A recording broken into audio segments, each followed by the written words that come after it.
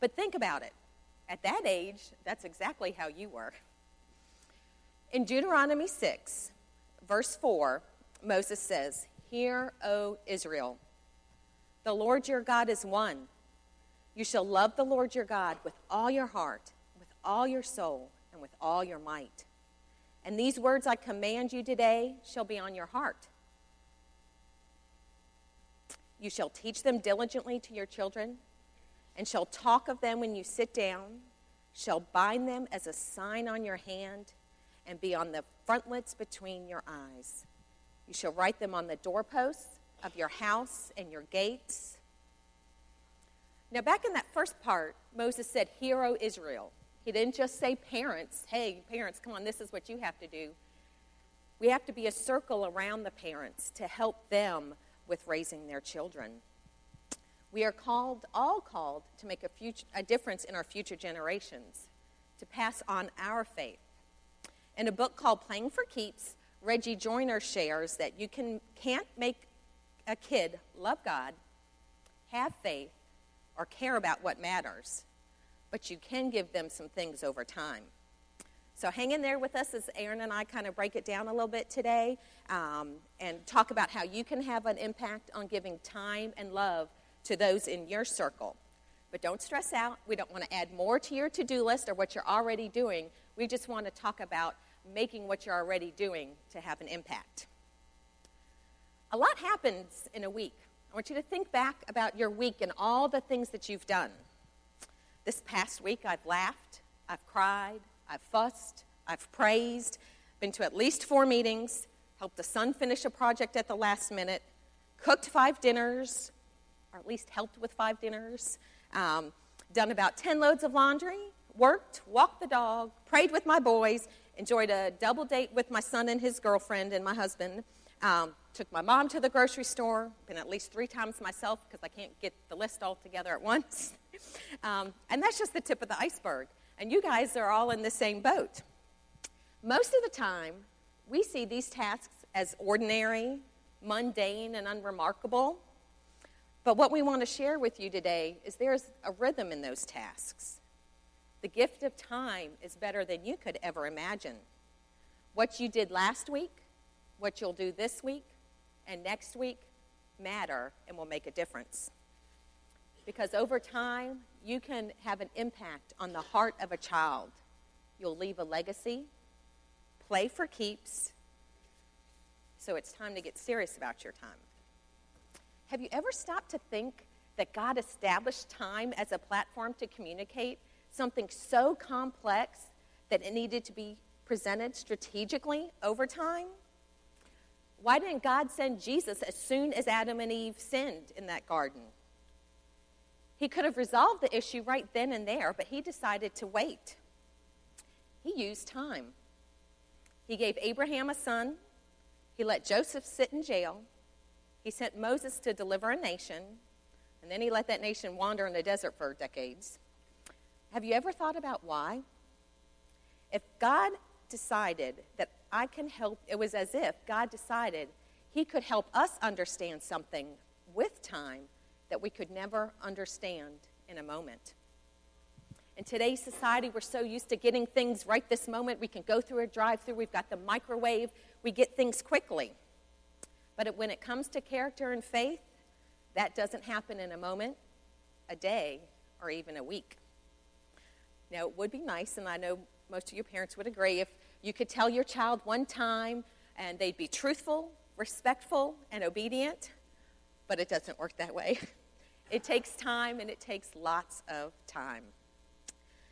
When you learn to play an instrument, develop a vaccine, grow a Duck Dynasty beard, or even raise a child, it does take time. And I encourage you to resist the temptation to take shortcuts. Rome was not built in a day. It's more like 365,000 days. And that's why it's important for you to spend time with your kids over time in those mundane tasks, in those ordinary tasks. To your kids, what happens each week may be just carting them to the ball games, taking them to dance class, building a Lego tower, helping them with homework, or going to the latest movie. What's really going on is you're forming history. It may feel like what you're doing doesn't matter, but I promise you it does. And whether it's your kids, your grandkids, the kids here at church that you work with or serve with, the kids on a team you may coach, you are investing in them. If our Heavenly Father uses time to clarify and solidify certain values in our hearts over time, then maybe what's the best way to cultivate what matters in the hearts of our children and the children we serve as well. The most significant gift we can give our future generations are what we give them over time. What you do this week and next week again will matter. As parents and leaders, it's important to realize that there are certain things that can only be communicated, understood, and discovered over time. So what you did this week and last week, it matters. So keep on doing it. Remember, we don't experience worth because we were loved one time, but because we were loved over time. The families that are participating in infant dedication today are going to get a bucket of marbles to help them visualize time with their child until they graduate. In the buckets, there's a name on each one. There's my Vanna. There is, whether it's a marble or a decorative stone, there is one stone for each week that their child has left until their child graduates. And what you'll do is each week you'll take out, yes, I'm giving parents with little kids marbles. There's tops. But they'll take out a marble or decorative stone each week. We don't want this to get them anxious, nervous, or depressed, but we just want them to realize this is how much time I have left with my child so that they can make that difference and focus on relationships. Now, parents, if you want to do something like this, but you're not participating in infant dedication, there's an app. It's called the Legacy app. I've got it for my boys. With Jacob, I have 57 weeks till graduation, and that's celebrating and we're crying and all kinds of stuff. But I also have 3,426,636 59 seconds. So it counts it down for you. And then with Justin, my younger one, I have 206 weeks, so I got a little bit longer there. But it's called the Legacy app, so if you want to count down yourself, it's there. We started off with the Trace Atkins song, Just Fishing. Throwing back by the riverside, killing time. It's a big one. It's a big memory. So again, it's all about spending time with your kids in the mundane, ordinary tasks that will make a difference, that will make a history. Now, Aaron, as Reggie Joyner said, you can't make a kid love God, have faith, or care about what matters most. But one thing you can give them is time. Now, Aaron's going to talk about love. Love. I was thinking as you were talking, if I had that app on my phone, I'd be checking that thing every day. Like, I've got 206 weeks left. I'm just kidding. I wouldn't be. I'd be counting down the seconds, right? And then don't. You guys would do the same thing. You know you would. Okay. So love. One of my favorite iconic singers growing up in the 80s, and you guys, if you grew up in that era, which most of us did in this room, you know, how many of you know Tina Turner, right? Tina Turner, right? And she had I love Tina Turner, that iconic hair, man, and that, I mean, she was just awesome. I love Tina Turner. And she had that hit song in 1993. Anybody know what it was? What's love got to do? Sorry. Garth is telling me to cut it off there, okay? I love that song. What's love got to do with it? Well, love has everything to do with it, especially in the life of our kids, right? Now, love is actually God's idea. The Bible says in 1 John chapter 4, verse 8, it says, "But anyone who does not love does not know God, for God is love." God is love. It's one of his attributes. It's one of his characteristics. It's his nature. It's who he is. But how do we define love today? The American Heritage Dictionary, I looked this up in the dictionary, and this is how it defines love. It says, love is an intense affection for another person based on familial or personal ties. So we love other people, or we say we love other people when we are attracted to them, and then when they make us feel good. Now, I want you to notice that the phrase that the dictionary uses is that it says based on. Love is based on this. This phrase implies that love is conditional, right? So if you do this for me, or if you do that for me, then I'm going to love you, right? As long as you are meeting in my expectations and fulfilling my needs, then I will love you. How many times have you heard people say, well, I love you because you are cute, or I love you because you take good care of me, or I love you because whatever. Our love is not only conditional, but our love is also changeable, right? Our love changes like the wind. That's why another hit song, you guys remember, you lost that love and fear. Where you at, Garth? Whoa. How many of you, I love that movie. You guys ever seen Top Gun? That classic scene with Maverick and Goose singing to, is it Kelly McGillis? Is that who that is? Right? And they get down on one knee. All right. Are you guys with me? You guys, okay. All right. Right? But see, our feelings and our emotions are a lot like that song, right? It's very conditional. It's very changeable. It's very, just one moment to the next. You guys didn't know I could sing, did you? I can't sing. Is that In fact, the thing that's probably the most frowned upon in our culture is when it comes to someone who loves by the will. And that's what the Hebrews called, love is called Havah. Havah. Can you guys say that with me? Havah. It's A-H-A-V-A. Havah. Havah.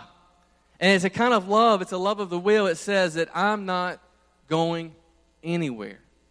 And that's not romanticized kind of love, okay? That's not rose petals and violin and candles being lit and, oh, honey, I'm not going anywhere kind of love, right? That's not what that is.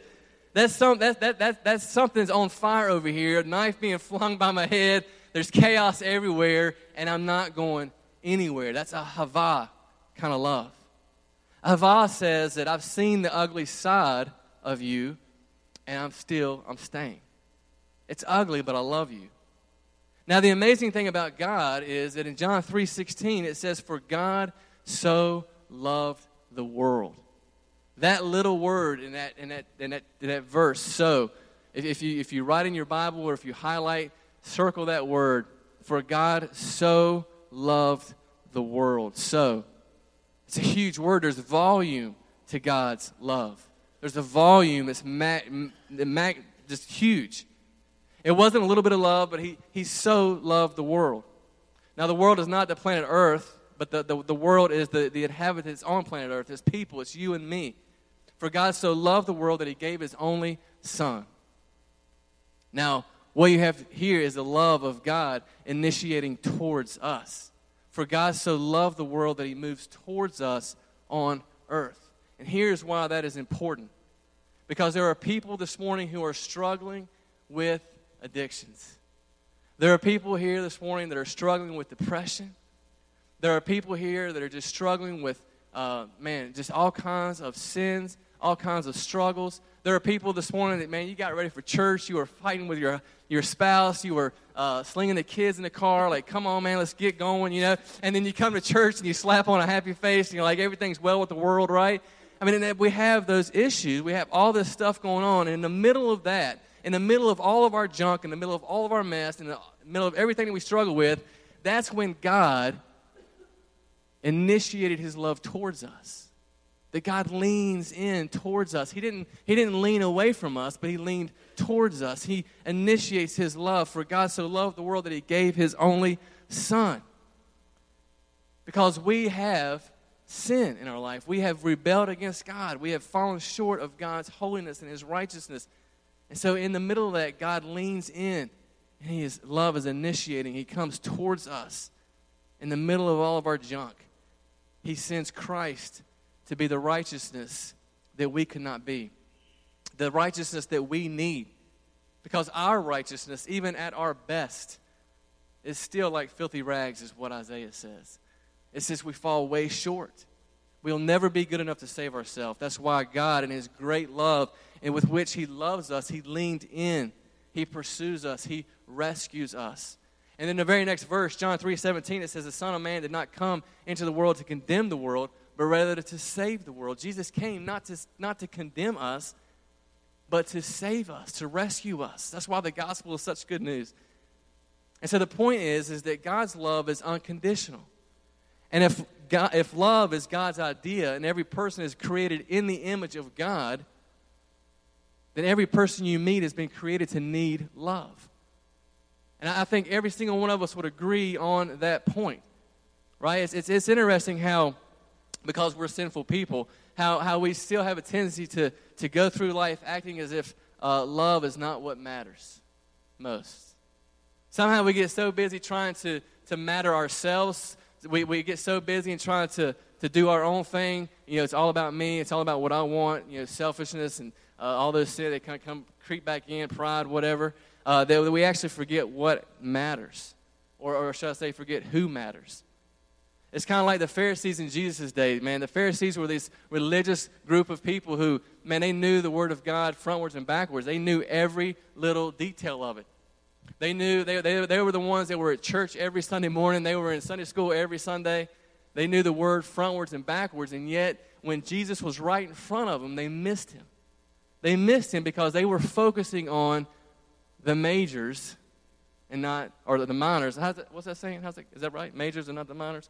Whatever. You guys get the point, right? They were focusing on the wrong thing, right? And so they just began to drift away. And maybe that's why Jesus told them that the one thing that mattered more than anything else, in just a few sentences, Jesus sums up the whole law, the whole Old Testament. And he says, the greatest command in Matthew chapter 22, he says, the greatest commandment is to love the Lord your God with all of your mind, all of your strength, and all of your soul. But there's a second part to this commandment. It's just as important. And that is love your neighbor as yourself. So with two things, Jesus sums up all the law. He says, love the Lord your God and love your neighbor as yourself. You see, love matters. And this is why this is so important. This is why it's so important for us to kind of grasp the good news of the gospel. Because loving God matters. Loving yourself matters, man. If you grasp the love of God and what He's done for you, that changes everything. That changes, you know, the self-hatred that we have for ourselves, the disappointments that we have, the beating ourselves up all the time, feeling like, man, we just can't do this. That's where the gospel steps in and says, you know what, I love you no matter what. And that's where we get our identity from. That's where we get our encouragement from. And so whenever we grasp that and understand that God loves us and we're rooted in that, that in turn enables us to be able to love ourselves, right? And then when we can love ourselves, we can then begin to love others, right? And see how it works out there, how it plays out. Love is a summary for the rest of the commandments. It's the foundation of how we should treat others. It's the blueprint for following our lives, and it's the reason Jesus came to sacrifice His life for us. So if love matters, the way that you love others matters too, especially the way that you love your kids. Now, ideally, the love that parents demonstrate for their kids is very, you know, if we compare God's unconditional love towards us, the closest thing we have to that is the way that a parent loves a kid, right? I mean, we love our kids unconditionally. But God, you know, obviously surpasses that with His love for us. And what that means is that the love for our kids doesn't get withdrawn when our children fail to succeed at any particular endeavor that they go through.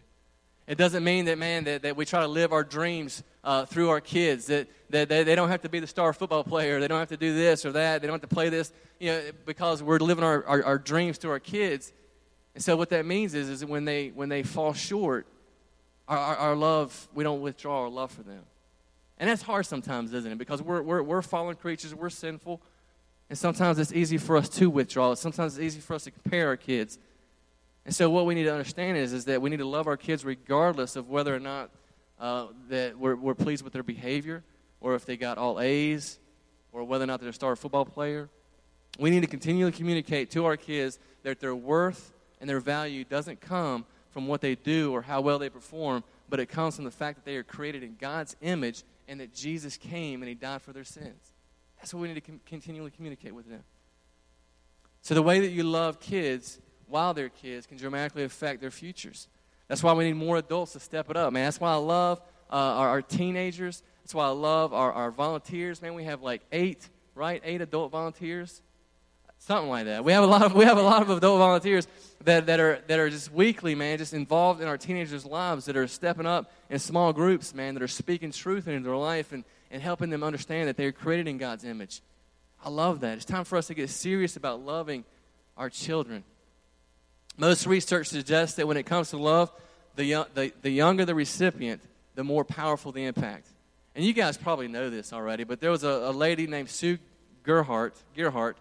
She's a British psychotherapist, and in her book, Why Love Matters, she explains that the brain systems that manage emotional responses are shaped by early events. Basically what she says, to sum it up, is the earliest you can love, obviously when the newborn comes out, you want to begin loving that kid at that moment. That's when their brain's going to develop the most. Just like with nutrition, if kids don't get proper nutrition, then their brain doesn't develop, right? But the same way with love. If they don't receive that love and affection right away, that's what helps them develop. That's what helps them grow. So love is like investing. The sooner you start paying in, the greater the return will be later. So if you want kids to grow up and know that they're worth it, then look for ways to prove it over time. I tell you, I heard this phrase this past week, and it's so true. We were away this past week in West Virginia visiting my wife's family, the in-laws, and so it was a 6.5-hour trip up to northern West Virginia, and this phrase popped in. It said, "The days are long, but the years are short." Isn't that true? Think about that. When you have kids, sometimes the days are long, right? It's like, man, is this day ever going to end? It's like, you're like, is it bedtime yet? You know what I mean? Like driving up to West Virginia, man, our youngest, he's not a good traveler, not like Jude, our oldest, was. And so, like, the last 2 hours of the trip, man, I'm wanting to drive our car off the mountain. I'm like, just shut up back there, like screaming. I'm not kidding. I'm just being honest, and that's the way it was. And so, and then honestly, man, Jude is going through this stage too. He's like 4. I'm going to be five in August. And it was crazy. I was just talking with my sister-in-law yesterday, who they also have a son who's going to be 5 in July. And it's just amazing, like, how fast the years go by, right? It's like, man, they're going to be 5. I remember the day he was born. I remember it like it was yesterday. And yet he's going to be 5 in August. So the days are long, yes, but the years are short. And so Jude's going through this stage now, man, where he's like, I don't know. It's just, is it normal, like, Amanda Stanger? Is it just where I don't know what's going on with him? Like, it's like I feel like I'm constantly saying no to him. Don't do that. No, don't do this. Don't do that. And I feel guilty because I'm like, all he's hearing me say is no, no, no. Or I'm having to lay down discipline like every other day. And this past week, man, it was getting crazy. I'm like, dude, what is going on? You know what I mean? And so the point is that in those moments that we have to just realize how important it is for us to step in and love our kids, and when we want to kill them, you know what I mean? And as Lynette was saying earlier too about using that time, investing that time, we try to always, I always try to because I'm always constantly saying no, no, no. I'm always trying to, every time he does, even if it's something small, like he throws something in a trash can, I'm making an effort to say, good job, man, good job, way to go, because I'm constantly saying no. I want to say good things, right? But create those times, man, in your home. It doesn't matter when it is. For us, man, I always try to use the morning time. We always try to read a verse of Scripture.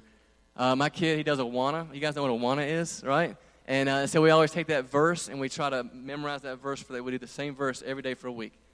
And I try to unpack that for him. And so at breakfast time, he's eating his waffles, and it's like, okay, this is what this verse says. Repeat it, and he repeats it. It's like, well, this is what it means. And so we talk about that, and then we pray. And then we also have a time at night, man, where we go to his room and we sit on the bed. Myself and Robin, we both try to do it at the same time, or one of us will do it. And we read a book. Sometimes we read a Bible story. And then we pray. And we pray, and we ask God, we thank God for the day, and we pray for the things. And so I just want to encourage you, man, those are the times, man, to just disconnect from Facebook, disconnect from social media, disconnect from your phone, leave your phone in your pocket, leave it wherever, turn off the TV, but spend time with your kid. Don't just shoo them off into the corner and let them do whatever they want to do, but actually be involved. And I would even encourage you guys that maybe your kids are grown and gone, or you don't have kids. Here at church, man, just make an effort to speak into their life. Just say, hey, man, these guys up on stage, I mean, these guys are doing amazing things for God, using their talents that God has given them. Encourage them. Man, you guys are doing a great job, man. Thank you for using your gift to make much of God. Thank you for that. It's the same thing, man. Speak life into to your kids. Yeah, there you go. All right. So if you want them to know that love is more, to quote Tina Turner again here, okay? I'm going to start with Tina Turner and end with Tina Turner, right? The rest of that song, right, is what's love got to do with it? What's love? What's secondhand emotion? Right. So if you want your kids to know that love is more than just a secondhand emotion, they need someone in their lives who will give them that Ava kind of love. That Ava kind of love that says, man, I know that you're messed up. I know that life gets messy. I know that you do these, but I'm in it, man. I love you anyways. I love you regardless. I'm here. And I'm not going anywhere. That's what they need. All right? Let's pray. Father, we thank you for our kids. We thank you for our families. We thank you for our parents who are just dedicating their kids this morning. And, Father, we just thank you for this opportunity we've had to just kind of break open your word and just to share what your word has to say. And, Father, I just pray for these families. I pray, God, for all of our young people. God, I pray that you will help us to just be diligent and to just give them time and love. God, to make that effort. God, to put aside our own selfish wants and needs. And God, that we would just be able to pour into them and to love them and to help them just be rooted in the gospel, and their identity is in you. Father, I just pray for that. I pray, God, that you would just capture their hearts at such a young age. God, that they will just grow up and they will know how much you love them, and that they will, God, that they will just give their life to you. I pray that for all of our young people. God, I pray for our parents. I pray that you would just give them courage and patience. God, that when times get tough, that when things they get down and discouraged, God, that you're there, that you're with them, that they're not alone. God, give us the strength to get through it. Thank you for your grace and mercy. In Jesus' name, amen. I think we're going to sing a song here, and as we sing this song, if you want to get I think we just have one family for first service. It's going to do the dedication. They're going to bring the baby in, and then after the song, we'll do the dedication, all right?